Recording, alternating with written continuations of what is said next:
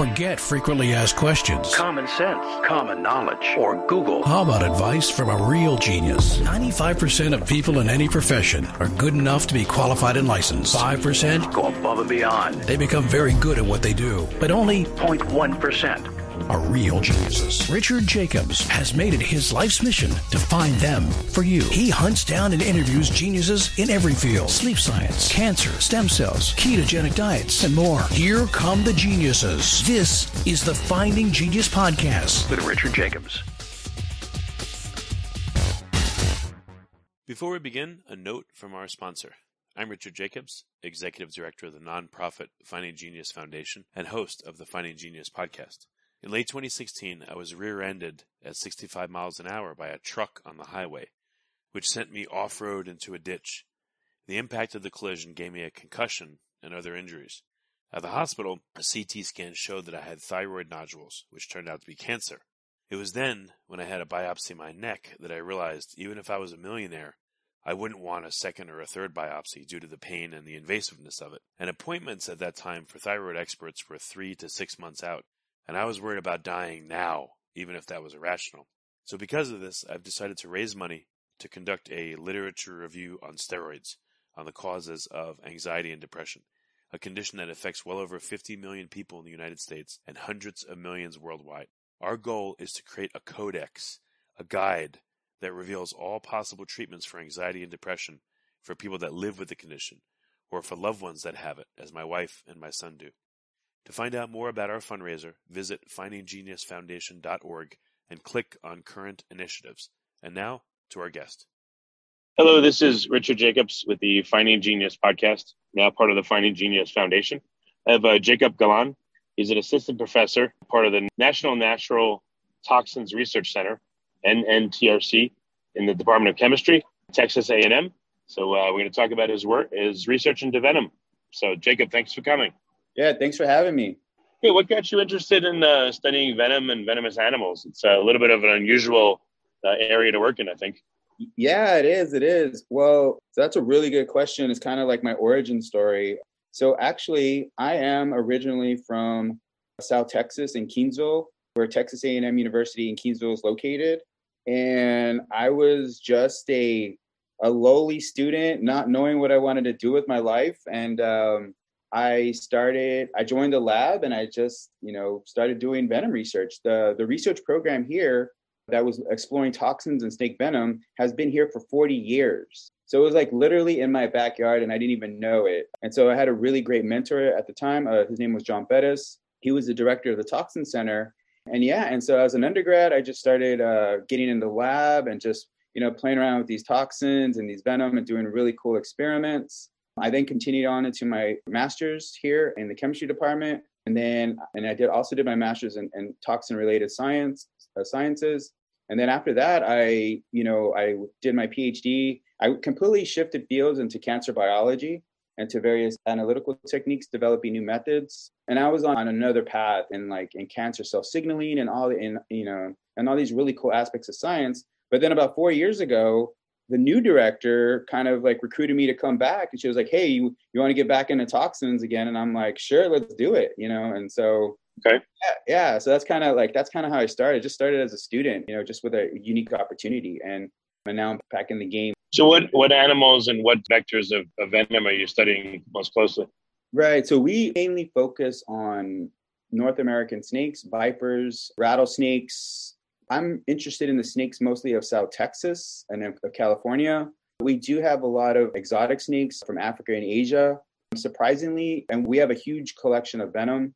We're the largest serpentarium in North America. And our focus, because the venom, why we focus on snakes, number one, it's a medical emergency. Every 5 minutes, someone dies from a snake bite.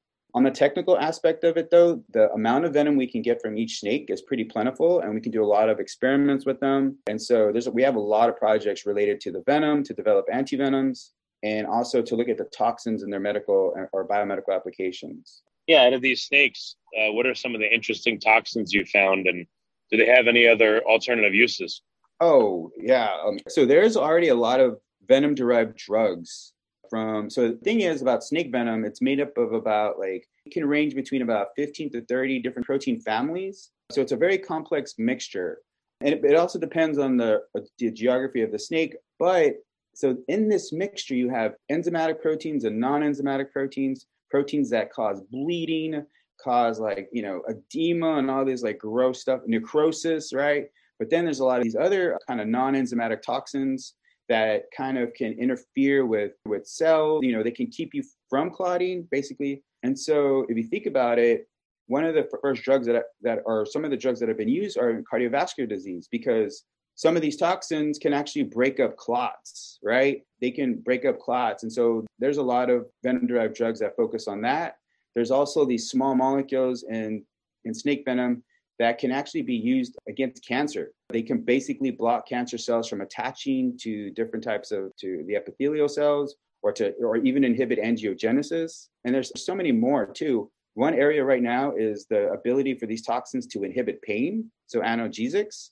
Kind of seen this mostly with cone snail venom, but the snake venom has a lot of these toxins that have an abundance of biomedical applications. Do snakes ever fight and envenomate each other? And if so, what happens to them? Yeah, they do. But they do. I mean, it's very possible for the snake to die from a bite from another snake.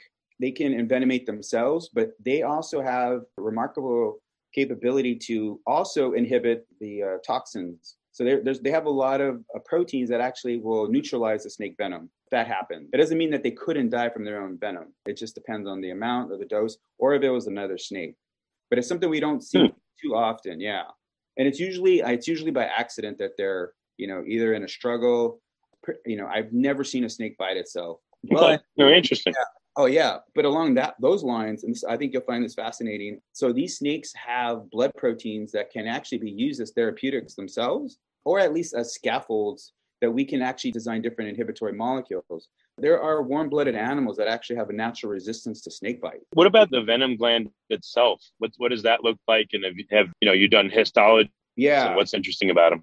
So we actually don't look at the histology or the anatomy of the snake glands. We actually do use the glands for doing sequencing to look at the mRNA levels of the venom toxins or potential levels of the venom toxins at the genetic level. Basically, the venom gland, could range from different, depending on the species, can be really big or large. There's a lot of venom researchers who are exploring that, but basically it's made up of a variety of cell types. I believe it's about 4 different cell types that actually, excrete these molecules, and they basically hold and store this venom, right, in that gland. What's really cool right now, and I don't know if you know this, is that they're taking the venom gland and they're actually reproducing the venom gland in cell culture, where it can actually make a little mini gland and start to excrete some of these proteins as well without the snake. It's pretty fascinating. They're kind of, using this new biotechnology. They're called organoids. It's a new area that we're. They have venom sac organoids. Cool. Yeah. When a snake bites someone, not only is the venom administered, but I would think cells are sloughed off from the snake and also administered. And I don't know if there's like a specific venom cell exosomes that also are administered. And has anyone been able to look at the effects of all these things? I haven't seen any kind of literature that has looked at. So from the snake, there are exosomes in the venom that do penetrate, there can get into like a wound from a snake bite, right? That's actually a really good question. That's actually what we're trying to look at.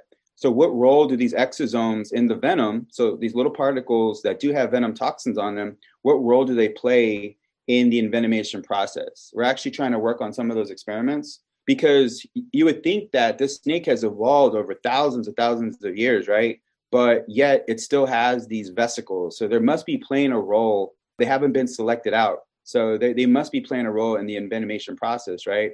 So here's the thing we got to think about.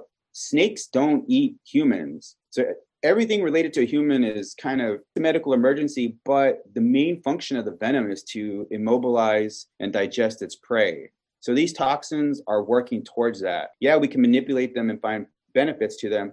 So I would say that these exosomes, we haven't found the function yet, are probably playing a role in either digesting or promoting the envenomation process, maybe spreading into various vital organs or stuff like that. So that's kind of what I would suspect these exosomes are doing.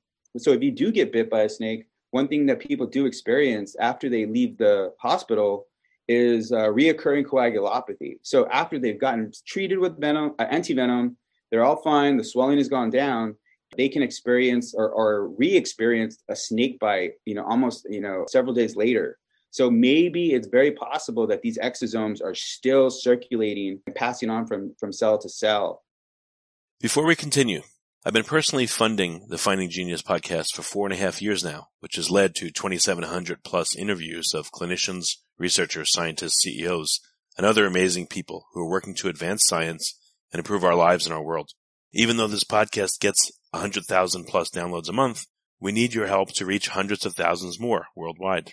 Please visit findinggeniuspodcast.com and click on Support Us.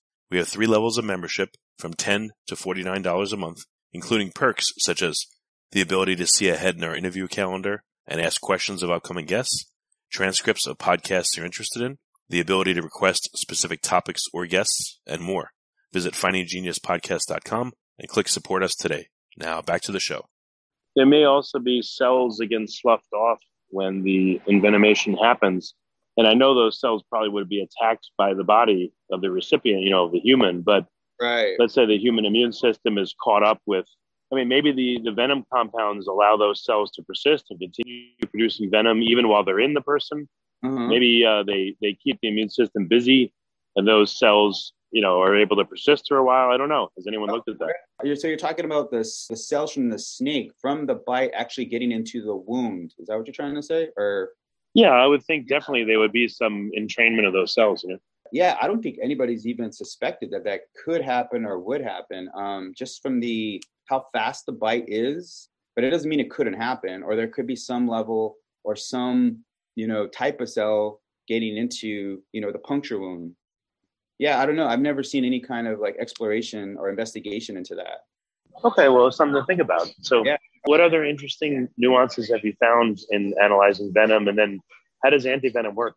So here's what I find, and that's a perfect that's a perfect description, the nuances of venom. And I think that's the way we really need to think about that. And that, I think, is related to the antivenom. Let me start with the antivenom. So antivenom is basically, it's a 100-year-old process where they immunize horses and sheep.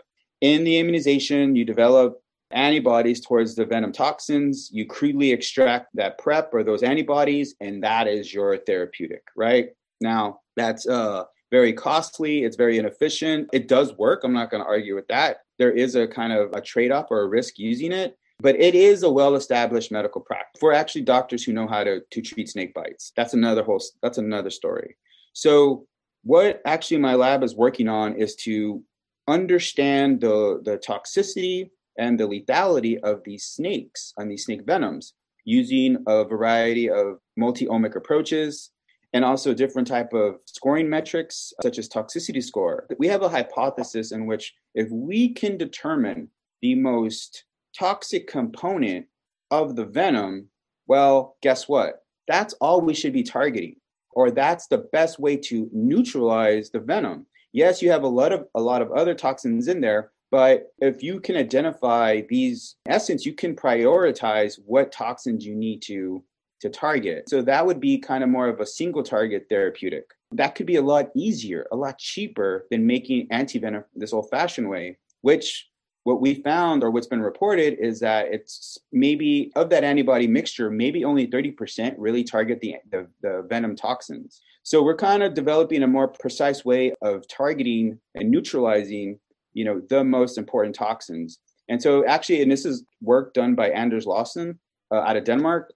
When he looked at the venom profiles of some of these neurotoxic snakes, he found, so for example, PLA2s, it's an enzyme in the snake venom, phospholipase. And then there's another toxin called the 3-finger toxin. Well, in this venom, 3-finger toxins only make up 25% of the venom. And the PLA2s make up 75%. But in his analysis, it was the 3-finger toxins that are what he determined were killing the mice, right, or the most lethal. So don't worry about the PLA2s. They weren't even lethal. It was only target the 3-finger toxin. Those snakes, or the snake he used, are a little bit more, they're not as complex as the North American snakes, but that's a great starting point to start to look at this type of investigation. And that's what we're looking at, as the nuances of toxicity, because then you could develop better therapeutics, right? If you like this podcast, Please click the link in the description to subscribe and review us on iTunes. So what are the commonalities in venoms across North American snakes, and what are the differences?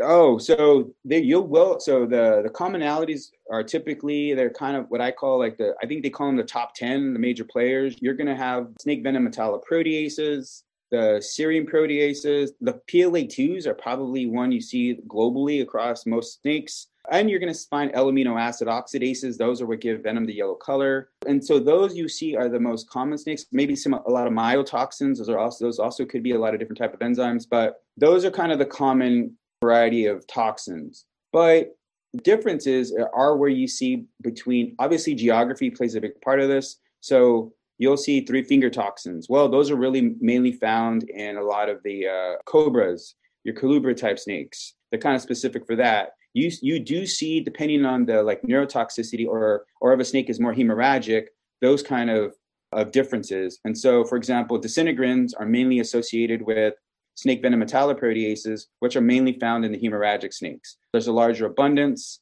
of those toxins. And so you find these little small molecules that can really they basically inhibit platelets from aggregating. I'm trying to think of others off the top of my head, but those are kind of the main ones. And in some cases, PLA2s can also be neurotoxic.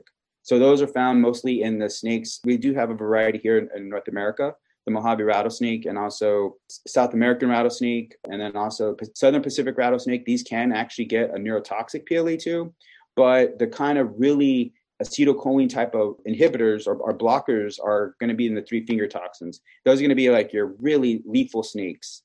Coral snakes, that venom is really toxic. I'm trying to think of your kraits or brown snakes. Those are the three-finger toxins, kind of the ones you would find in Australia. Like I said, you do have kind of your garden variety of enzymes that you'll find in both, but the most lethal snakes will have these type of enzymes, the three-finger toxins. There can be a few others, but I kind of focus more on lethality and toxicity. So those are the ones I can, think about. But I could send you some websites that have characterize a lot of different types of enzymes in these venoms. Well, what's the correlation between the habitat of a snake and other factors and the venom?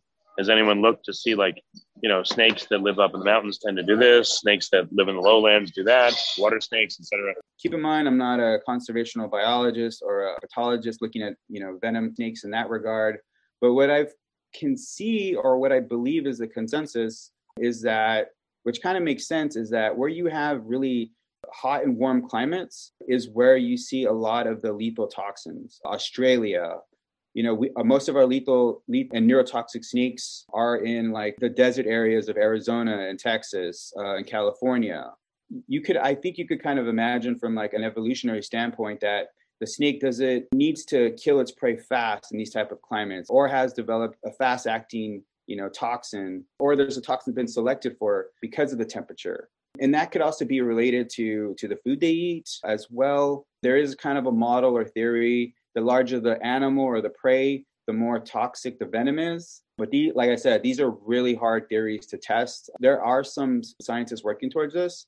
So that's kind of what I would say as just being an observer of and appreciating the snakes from this type of ecological perspective. This is how I would kind of generalize them, so to speak. So what are some hypotheses you're testing right now in your lab? We're testing the single toxin hypothesis. Can we neutralize a crude venom extract with a single molecule? Depending on the venom, can we basically save the life of a mouse? That's what I tell my grad students. So we're developing these small molecule inhibitors or peptide inhibitors. We are testing. So here's where I think is the great part. In terms of finding these inhibitor molecules, reverse engineering, doing a structure-guided approach, kind of a reverse engineering, bioengineering approach to looking at the molecules, looking at their structure to design better therapeutics using computational biology.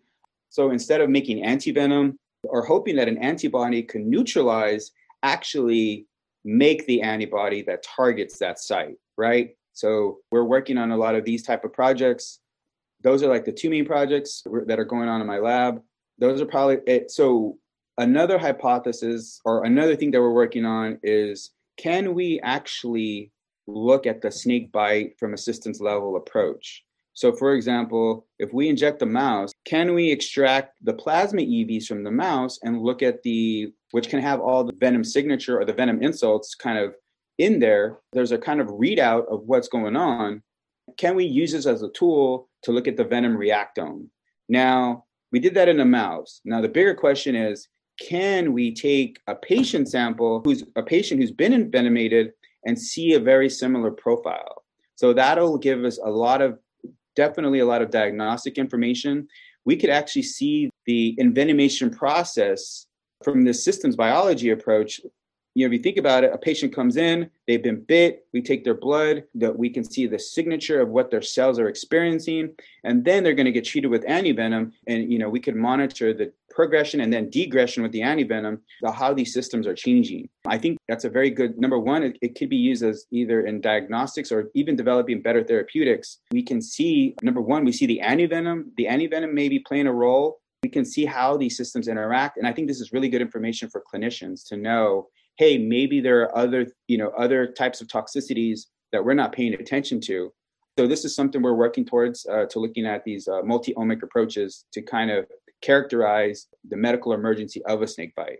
Has anyone looked at a particular snake throughout the year, throughout different temperature ranges and climate changes and all that, to see how the venom adapts? Like maybe in the winter, certain snakes that don't come out much, their venom goes away, and maybe when it's spring, the venom is strongest. Has anyone looked at that? I've never come across that type of research. Not to say that it's not going on. There is some interesting anecdotal evidence related to when you have snakes in the wild versus the serpentarium, like our snakes, does that venom get even more toxic or less toxic? That's something we're actually looking at with the Nigerian group. I believe in Africa, the snakes that they capture in the wild, I want to say are less toxic than the snakes in their serpentarium. Maybe it's food, maybe it's conditions. I think that's a very good question to look at. Well, I think the microbiome is probably correlated. I spoke to a guy named Jonathan Clayton called the Monkey Doctor. Oh, yeah? They looked at the microbiomes of monkeys that are wild versus in captivity. And after like 2 weeks, the microbiome radically changed of the monkeys. So snakes in a serpentarium, I would think their microbiomes would change dramatically from that of the wild after a couple of weeks. And their venom would change as well. I mean, if you could alter, from a research perspective, if you could alter the venom toxicity by adjusting the microbiome of the snake, that would be fascinating. That's a very, very interesting question. I think I'm going to do a lot of Google searches after we hang up here. No problem. I don't know if anyone's either studying also there might be a localized microbiome in the venom glands of the snake too that help produce the venom too. I don't know. That's a very, very intriguing question. Could be possible, I know you don't have enough to do, so I'll give you more projects. Yeah, exactly. Well, very good. What do you think is the future of your work? What does it look like over the next couple of years? What do you want to accomplish? I have a great team here. We're working on a lot of different things. I think, like I said, targeting the single toxin or targeting the toxins that kind of help the spreading is going to be a really big accomplishment.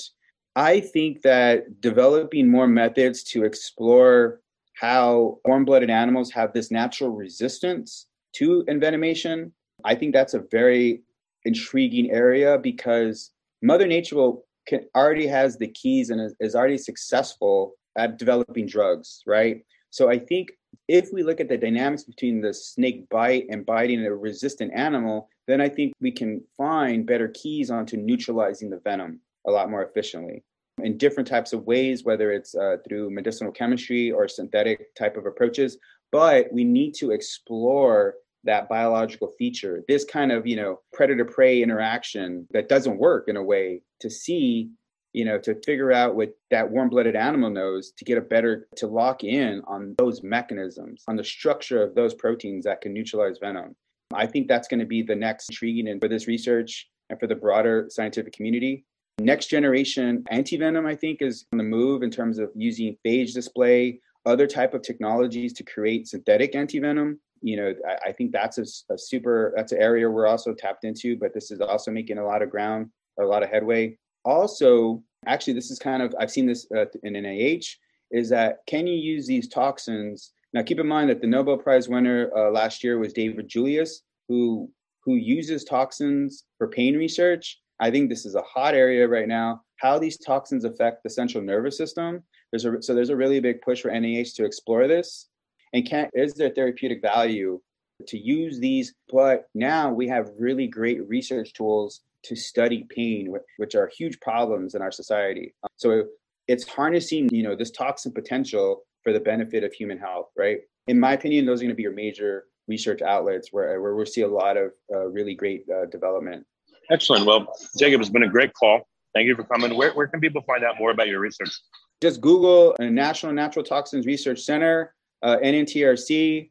You can find us on the web. Reach out to our director, Dr. Eldo Sanchez. We have another faculty, Dr. Moy Suntravat. Call us, send us an email, collaborate with us. We're always looking to collaborate with venom researchers.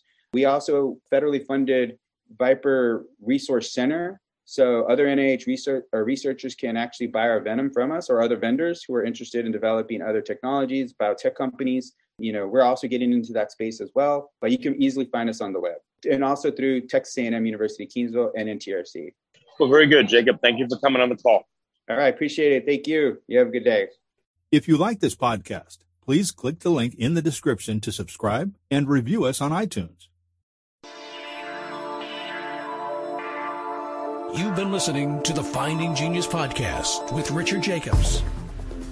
If you like what you hear, be sure to review and subscribe to the Finding Genius podcast on iTunes or wherever you listen to podcasts. And want to be smarter than everybody else? Become a premium member at findinggeniuspodcast.com.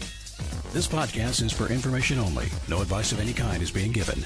Any action you take or don't take as a result of listening is your sole responsibility. Consult professionals when advice is needed.